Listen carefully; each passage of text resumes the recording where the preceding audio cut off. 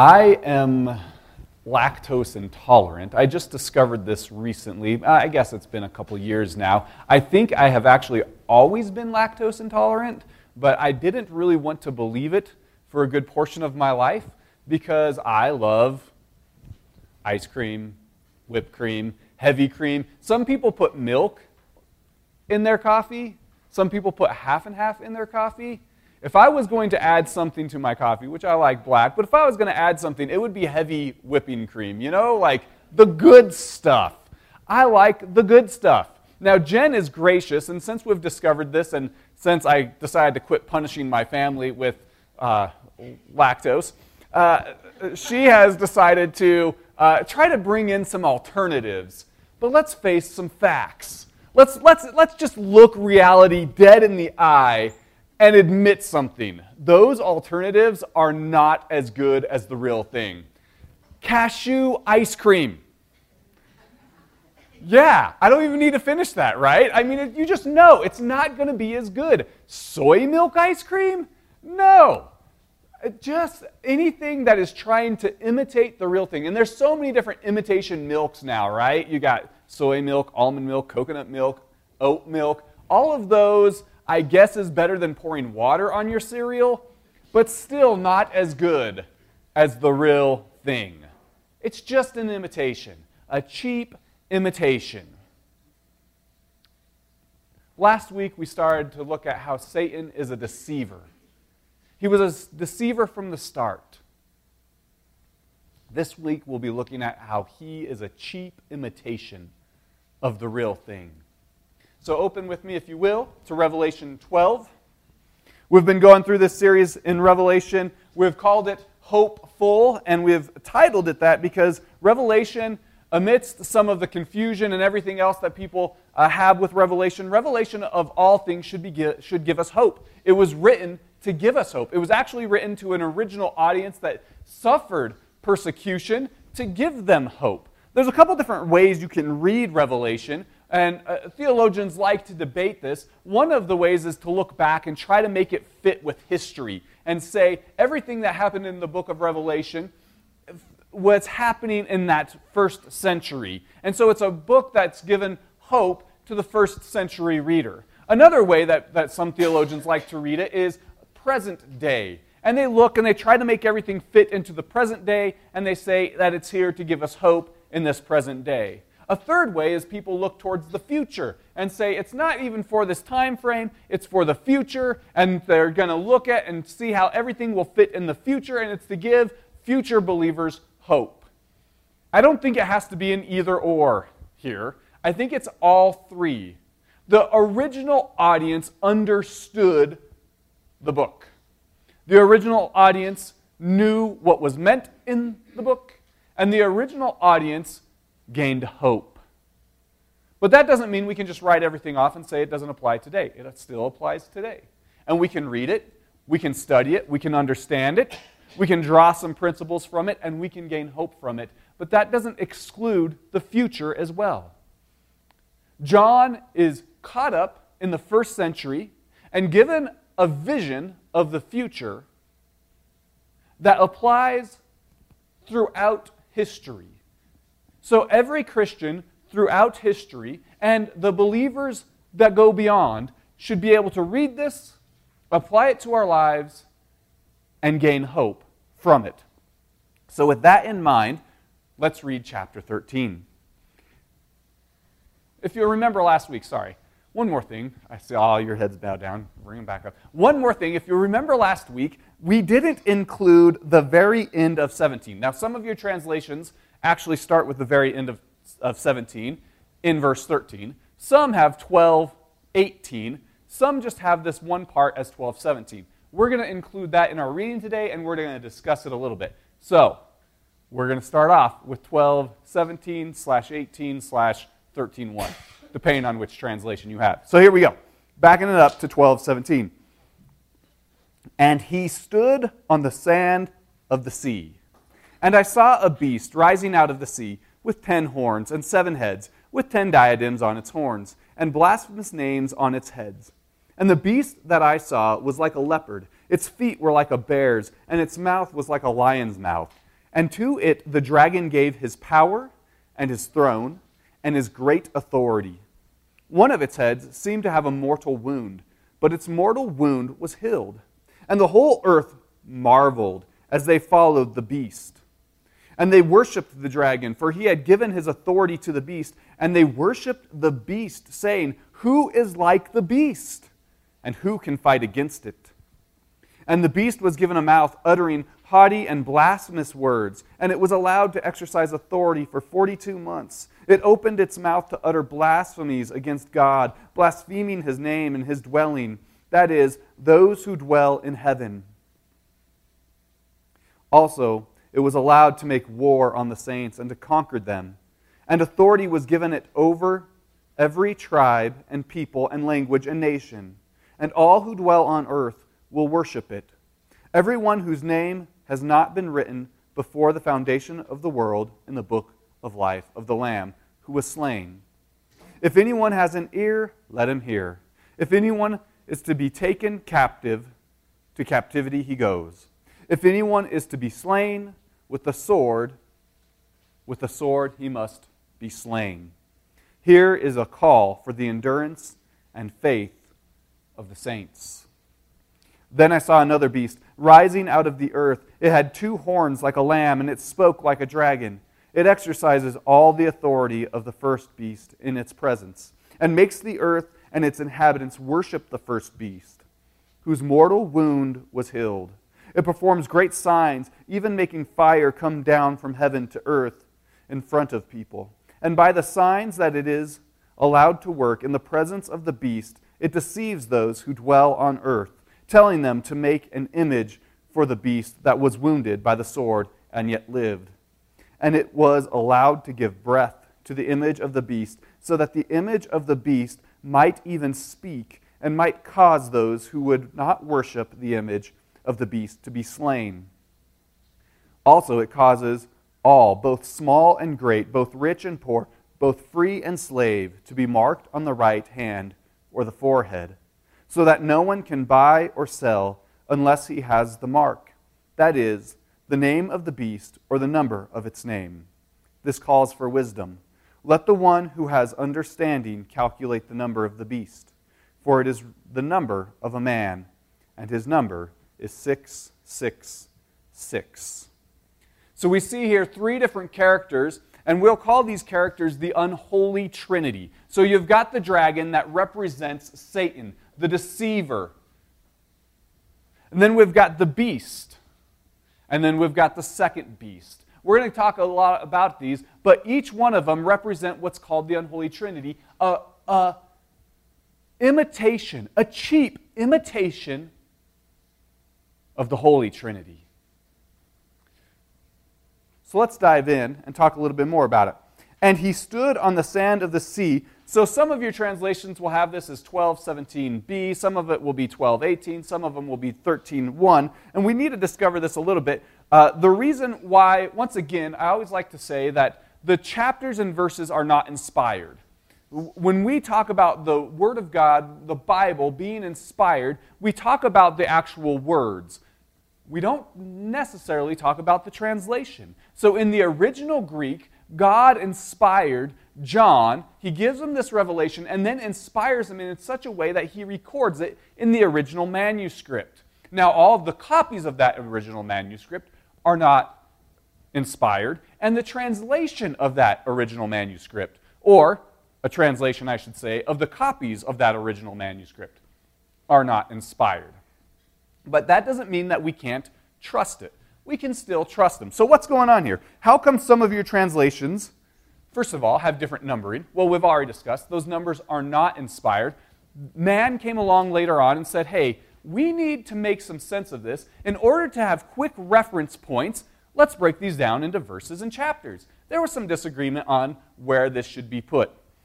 So that's number one. But number two, some of your translations, and in particular, if it comes from what I call the King James translation, if it comes from that lineage, then it will say, I stood on the sand of the sea.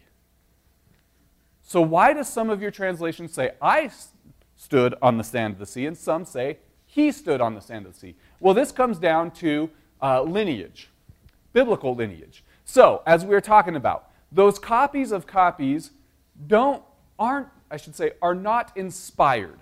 So what happened here is we've got, if you've got the original, let's say the original is written in Patmos. We know that because John wrote it in Patmos. And then he sends it out, right? And he sends out maybe 7 copies to 7 different churches.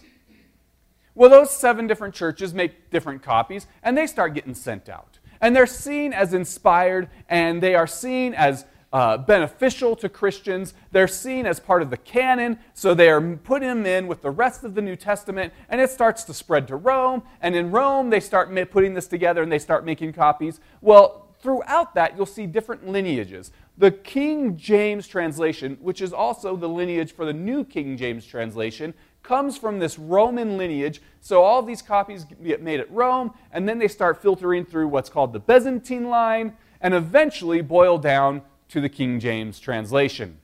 Now, this is one line coming off of many lines.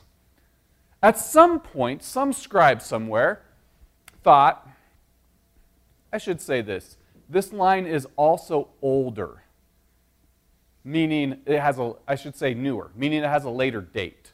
So if you look at a lot of these copies, they're closer to like 5th, 6th century.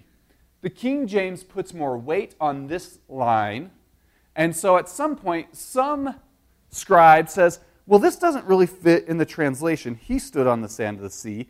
And then you see in 13:1, and I saw a beast.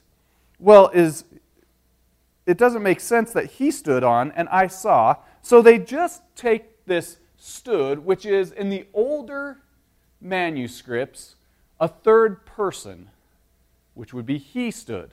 The newer manuscripts are a first person, which is I stood. And so at some point it gets switched over from he stood to I stood, and it follows this lineage and eventually boils down to our King James. Most of our other translations, the ESV, the NASB, the NIV, the HCSB, the NET, you getting the point? Most of these other translations take a wider range of lineage to build their translation. So what they do, instead of just following the line that boils down to the King James, they look at the Eastern lines as well. And these lines have older manuscripts. What means is that they're an earlier date. So we're looking at manuscripts that could be dated into the 2nd and 3rd century. They're a couple hundred years older, and all of those manuscripts that they give weight to have it as a third person, meaning he stood on the sand of the sea. So that clears up that. Hopefully I cleared that up for you. That's why I follow the he stood on the sand of the sea. Not only that, but I think it makes better sense in the context. The word here is estathen, to stand. So we already talked about how the earlier manuscripts are third person. Later, the 1st century King James, based on a specific lineage that gives weight to the later manuscripts. But I also think when we look at the context of 13:1, I, being John, saw a beast rising out of the sea. Now I think John sees the dragon standing on the sand of the sea, and why is he doing that? Why is the beast standing? If we remember last week, he was defeated. He had 3 defeats. He was first defeated in heaven, and then he wanted to devour Israel, or the Israel that was going to born a son, and he was defeated there. And then he wanted to kill Israel, and he was defeated there. And so he switches his wrath from Israel to on Israel's child, who are the believers. So anyone that's put their faith and trust in Christ, the dragon, Satan, is going to inflict his wrath. And so what is he doing here? He is standing at the sand of the sea, and he is summoning this beast that he will use to inflict wrath on believers. I think that's what's going on there, and I think that's why the context also gives us a clue on why it is not I stood on the sand of the sea, but he that stood on the sand of the sea, he being Satan, summoning his beast, in which he will inflict wrath. 13, the rest of 13, is how he's going to inflict this wrath. So we're going to see an unholy trinity that will inflict wrath on all believers of that time. And I saw a beast rising out of the sea. So here we see him, he's summoning, Satan is summoning this beast. The beast is going to rise, and then we're going to get a description. Some people want to put all of this description together as a whole and make a picture of a beast. I think we're actually missing the point. As he's rising out of the sea, we should picture it as being uncovered one section at a time, which is going to give us some symbolism here, all right? So, rising out of the sea with 10 horns. So first we picture the 10 horns and 7 heads with 10 diadems on its horns. If you'll notice, this is very similar to the dragon. So when we first saw the dragon, there is a description that's very similar, and it's showing unity between the beast and the dragon. So we're going to see that throughout chapter 13. Just as there is unity in the Trinity, 3 persons, one Godhead, unified together, we're going to see that unity with the unholy Trinity as well. So he's rising out of the sea with 10 horns, 7 diadems, with 10 diadems on its horns. Now the major difference is the dragon had the diadems on his head, symbolizing that Satan was trying to usurp God's authority. Here, the diadems are on the horns, and this is symbolic for its military power. Horns are symbolic for military might. The diadems being on his horns show that this beast is going to be a military strong arm of the dragon. So we're going to see a military strong arm. Later on when we get into the second beast, we'll see a religious leader. All right? So we'll have Satan, we'll have a military strong arm, and we'll have a religious leader. And blasphemous names written on his head. Blasphemy is to claim to be deity or to slander someone, or to slander in particular God. But in particular, it means to claim to be deity. So these names represent his claim. Once again, Satan is trying to usurp God's authority. This beast that represents Satan will also try to usurp God's position, trying to claim that he is the ruler, he is the creator, he is the one that we should be submitting our lives to. Blasphemous names written on his heads. And the beast that I saw was like a leopard. Its feet were like a bear's, and its mouth like a lion's mouth. Now this is a reference back to Daniel 7. In Daniel 7, there are 4 beasts that represent 4 different kingdoms. Here we only have 3 beasts, but the point is that he is representing all nations that are rebelling against God. Whereas Daniel 7 is going to give us 4 different nations that are rebelling against God, 4 different nations that Israel will have to live through. Here it represents all nations that will rebel against God. And to it, the dragon gave his power. So there are 3 things that the dragon, Satan, are going to give to this beast. Number 1 is his power, his ability to deceive and to influence. So this beast, who is actually a person, is going to have the ability of Satan to deceive and to influence. Right now we're living through some culture wars, and no matter what side of the culture wars you are on, you believe the other side is really good at deceiving and influencing. You haven't seen anything yet. This beast will have the ability of Satan to deceive and to influence. And his throne, so he's given him his power, he's given him his throne. That is his position and his status and great authority. So he's giving him his dominion. He's going to give him his ability to deceive, and he's going to give him his dominion. One of its heads seemed to have a mortal wound, but its mortal wound was healed. This is a cheap imitation of Christ. Christ was mortally wounded. He died, and he rose again, and he ascended to heaven. This beast, what's interesting here, is that it only seems to have a mortal wound. It's not necessarily a mortal wound. It only looks bad. It makes me think of that night, and I'm going to forget the name of the movie.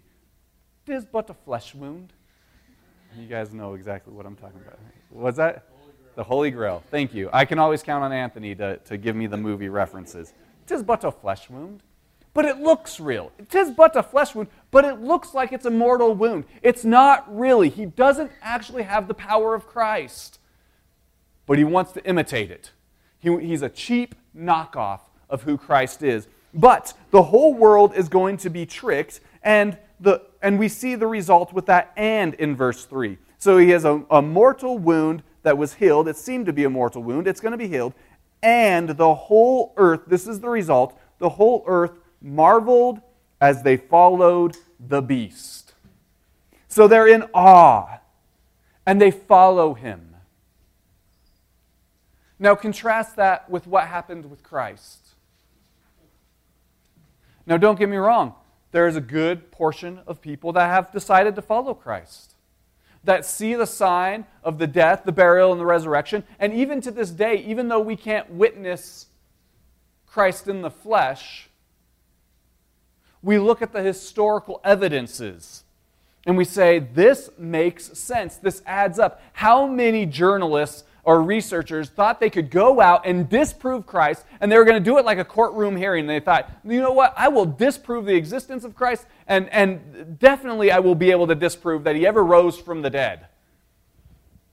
And almost every single one of them that go through that process end up putting their faith and trust in Christ because the evidence is so overwhelming. One of my favorite scholars to pick on is Bart Ehrman. Now, I don't actually pick on him. But I love to use him as a resource because he is an atheist who is one of the leading scholars on New Testament theology. Now, that's kind of funny, isn't it? An atheist who decided to dedicate his life to studying the New Testament. But here's the conclusion that he's drawn.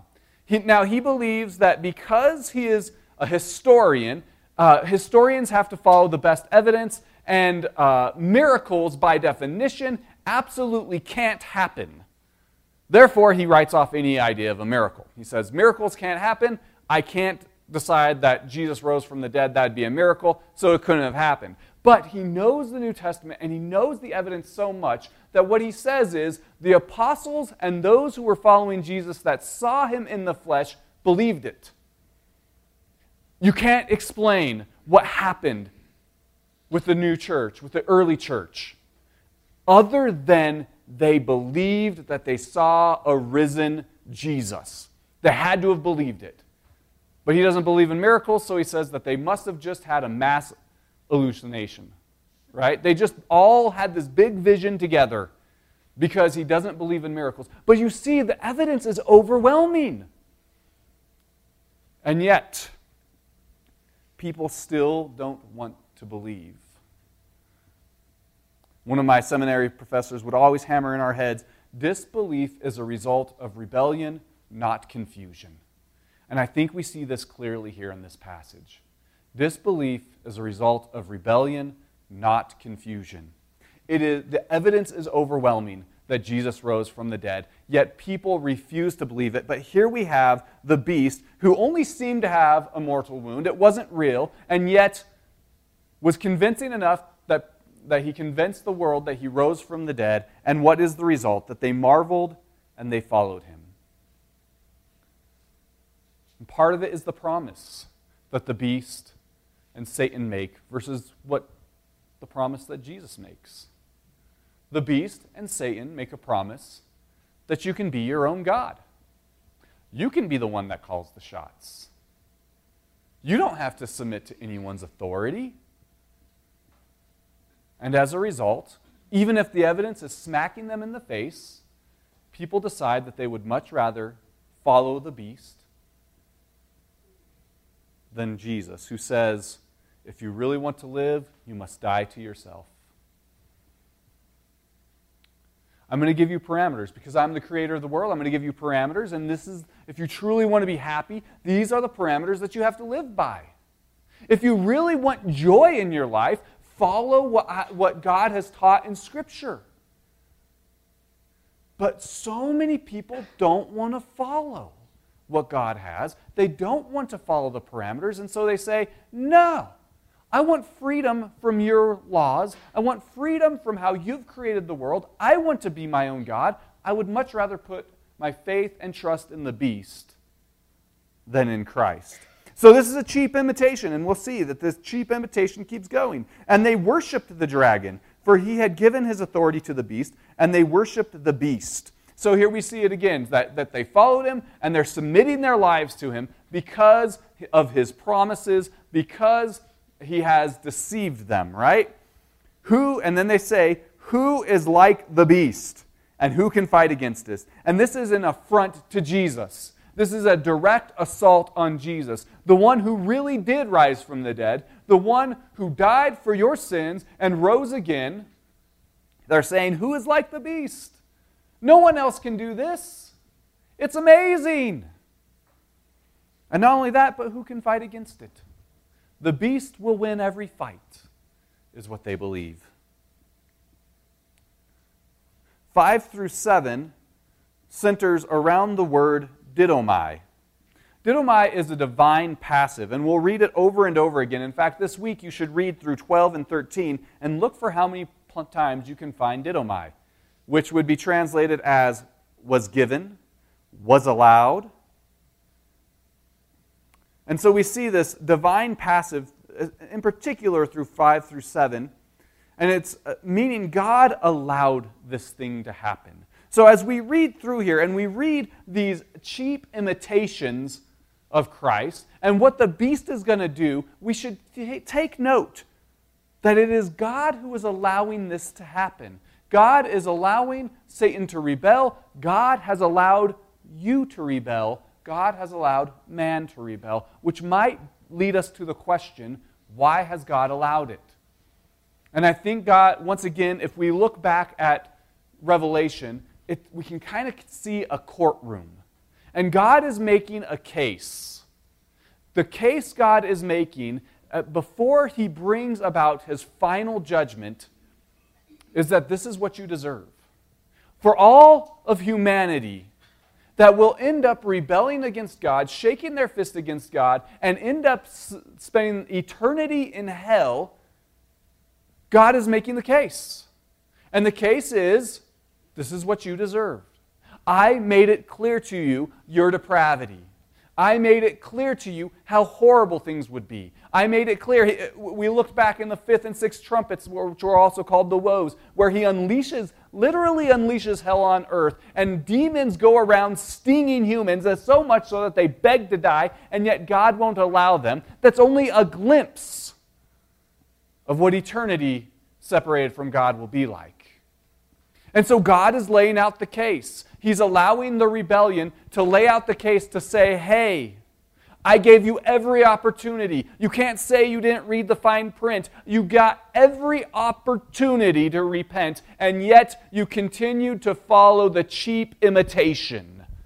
That's what Jesus is doing. That's what God is doing here. That is why God is allowing it. So God is allowing Satan to rebel, but it's important for us to note that he is allowing it. Satan is trying to usurp God's authority.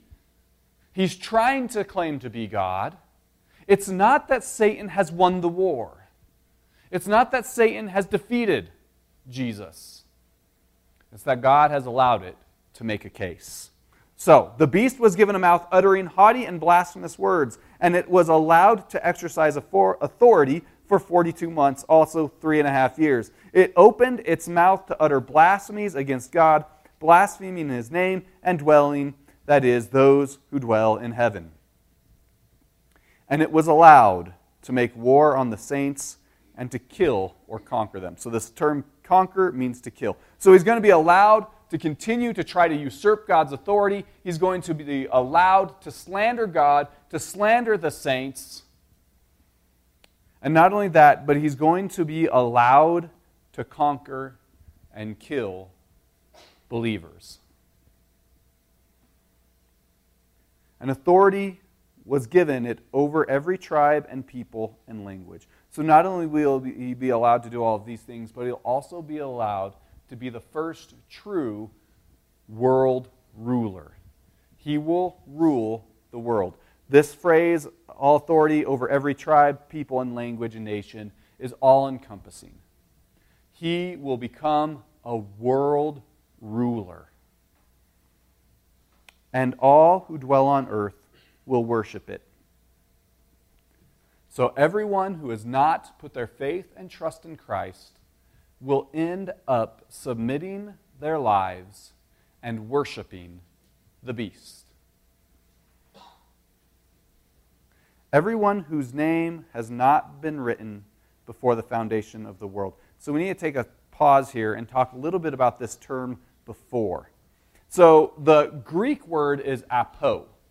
Apo, everywhere else in the New Testament, is translated as since or from. This is the one place, and many of your translations will actually translate it as since or from.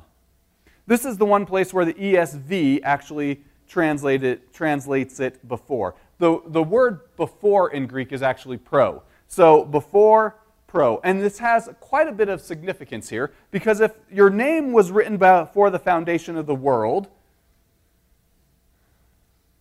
then you have a little bit of a Calvinistic leaning here.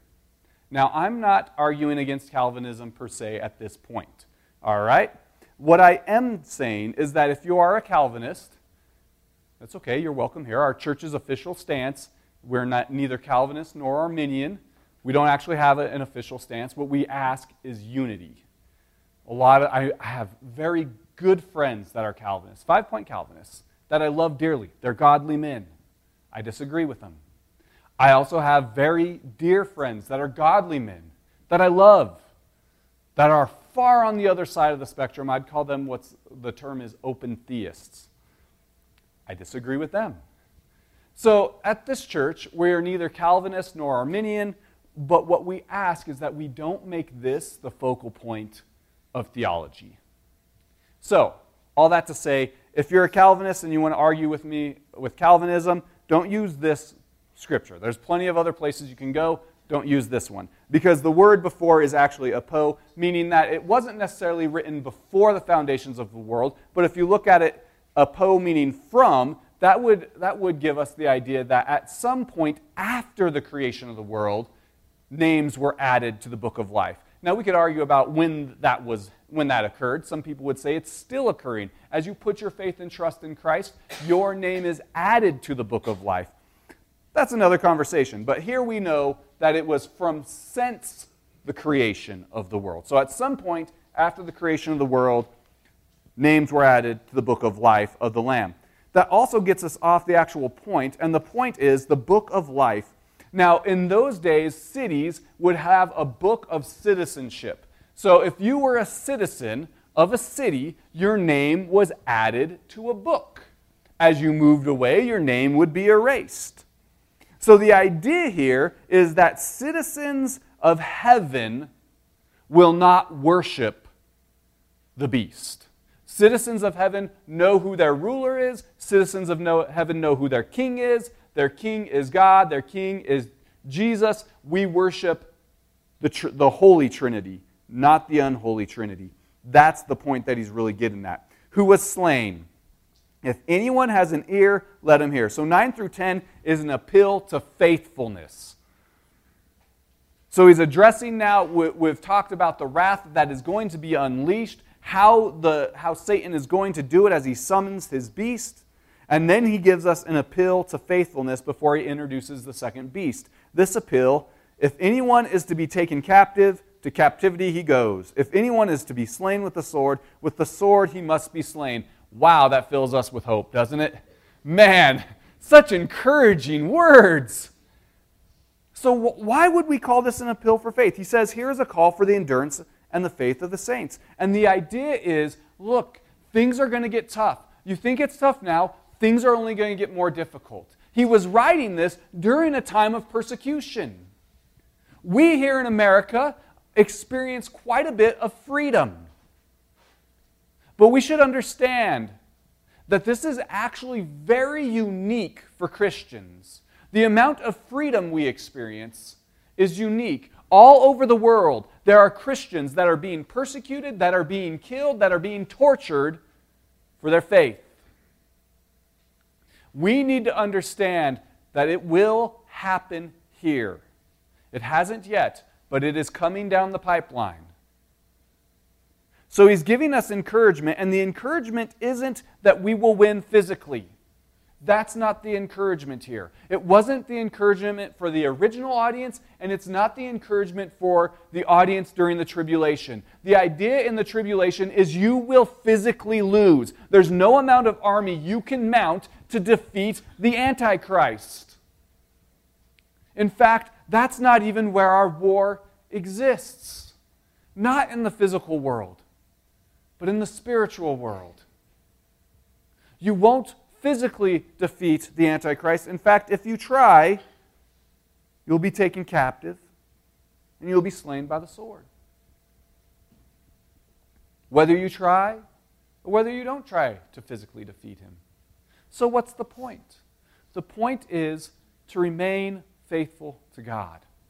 Because in the end, he wins. We may die. And we see over and over again in the book of Revelation that losing your life for Christ's sake is a real victory. That to remain faithful. But that leaves us with another question. What do we remain faithful to? Do we remain faithful to a bunch of religious regulations? Do you remain faithful to hymns? Do you remain faithful to pews? What do you remain faithful to? The encouragement is to remain faithful to the gospel.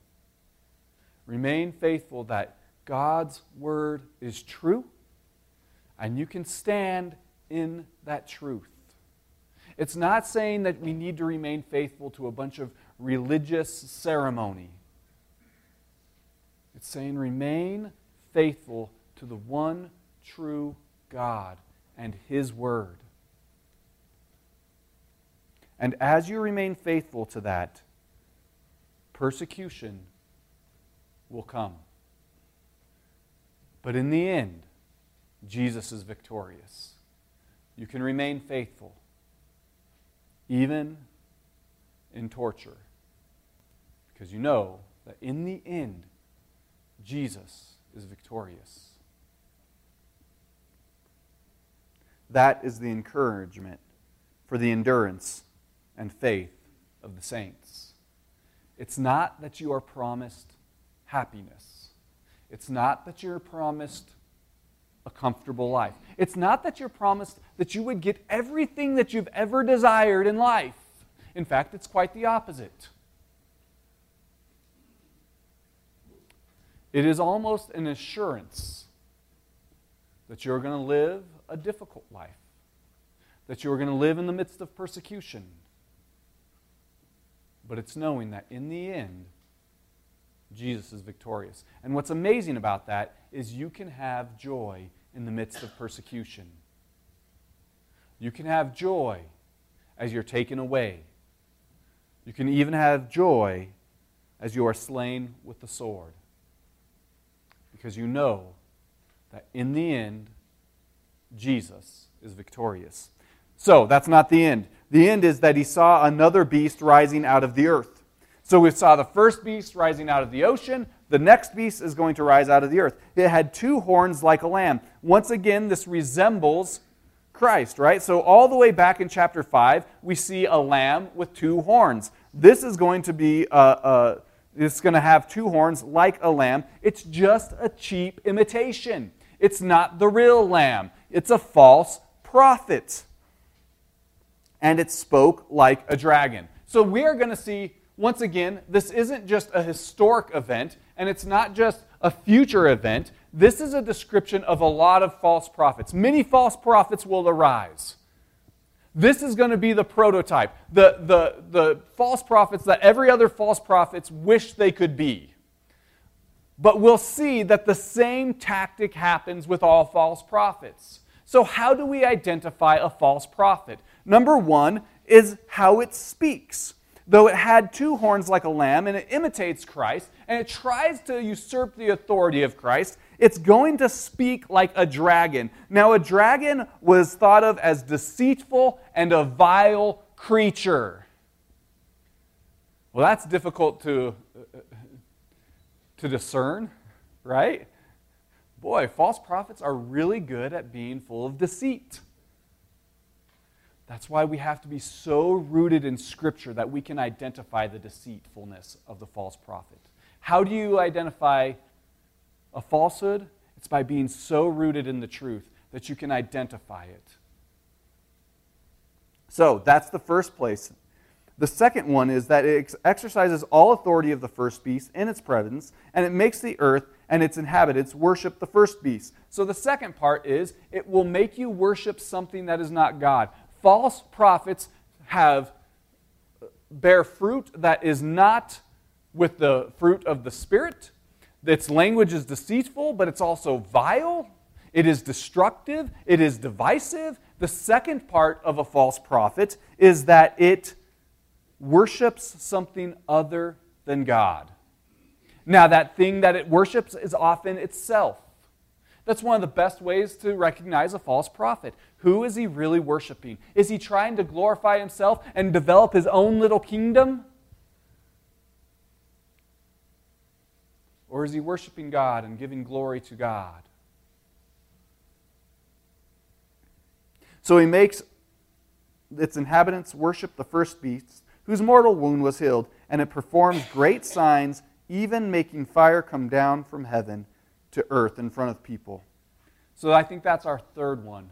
And it's very similar to the next one, or to the second one, is that it's doing it all for its own glory. A false prophet does things for his own glory. So he's doing all of these signs in front of people so that they would worship him. And then he passes that worship on to the first beast. But we see that he performs signs, even making fire come down from heaven. That is a cheap imitation of what the two witnesses did. And not just the two witnesses, but all of these signs are cheap imitations from the actual prophets of God. So going all the way back to Moses on through to the two witnesses that we saw in chapter 11, these are cheap imitations of actual signs. They are trying to authenticate this claim. A sign throughout the Bible, signs were given over to prophets to authenticate a claim. So Moses had these signs as he goes up to Pharaoh and he says to Pharaoh, "Let my people go." And Pharaoh's going to have a question that all of us, I think, would have. Why should I let your people go? Give me a sign. Authenticate your claim that you're from God. Who is this Yahweh? I don't know Yahweh. Authenticate it. And so what does Moses do? He brings in plagues that authenticate that claim. Elijah is a prophet from God. He takes on Jezebel. But what is Jezebel going to do? The same thing all of us would do if someone came up to us saying, "I'm a prophet of God." Authenticate your claim. Come on, I'm not going to believe anybody that just walks up and says, "I'm a prophet." By the way, if you do believe anybody that walks up and says they're a prophet, I have some things I want to sell you. But you don't just believe it. You want some authentication. That's what signs were all about. Jesus, during his earthly ministry, produced signs to authenticate his claim. He had a God-sized claim that he was God in the flesh. So what does he do? He authenticates that claim, and he authenticates it through different signs. And the single most important sign was that he rose from the dead. Here we see signs trying to authenticate these claims, but once again, they're just imitations. They're not the real thing. And by the signs that it is allowed to work in the presence of the beast, it deceives those who dwell on earth. Once again, this phrase, "dwell on earth," is, we could say, earth dwellers, and it represents those who are not believing. So there are two categories: those who believe, who are citizens of heaven, and those who don't believe in Christ, and those are earth dwellers, citizens of the earth, who worship the beast. To the image of the beast, and it was allowed to give breath, dwell on earth, telling them to make an image for the beast that was wounded by the sword. So they're going to build this image up, and it was allowed to give breath. Once again, that is a reference back to the two witnesses, that where God breathed life into them. This beast was allowed to breathe life into the image of the beast. So once again, it's an imitation of God's true prophets. so that the image of the beast might even speak, and cause those who would not worship the image of the beast to be slain. And also it causes all, both small and great, both rich and poor, both free and slave. So we've got two things that it's going to cause. We're not entirely sure how it's going to cause these things. But what we do know is that with the beast, you will either willingly worship it, you will be forced to worship it, or you will be killed by it. Those are your three options with this second beast that is the religious side of the beasts. So it's going to cause every person, so that both great, rich, poor, free, slave, small, that encompasses all of humanity. So every single person is going to be forced into one of these three things. To worship it, willingly, to be forced to worship it, or to be killed by it. Those are the three things all of humanity is going to be forced with. And what is it going to cause those who are unbelievers who worship it to be marked on the right hand or the forehead? This signifies rejection of a former alliance or loyalty and acceptance of ownership. So if a slave was sold in Roman times, when he was sold, he would get a mark of his new slave owner on his right hand or on his forehead. So this is to signify that every person who decides to worship the beast no longer belongs even to themselves, but they belong to the beast. They are the property of the beast. And the result, one of the main pressures for this is that no one can buy or sell unless he has that mark. That's going to be a huge amount of pressure. It's one of the reasons why we need to be in community. Because as persecution comes down the pipeline, there will be a time when the pressure is so intense that if you're doing this on your own, if you're living as a Christian out there on your own, and you're not plugged into community, you will cave to the pressure. You need to be surrounded by other Christians that are encouraging you, and not just encouraging you, but ready to support you. As we see persecution ramp up, people will begin to lose their job for their faith. And as a believing community, we need to be prepared to help take that on. As someone loses their job, we need to be prepared to chip in. Otherwise, the pressure is going to mount. We will divide.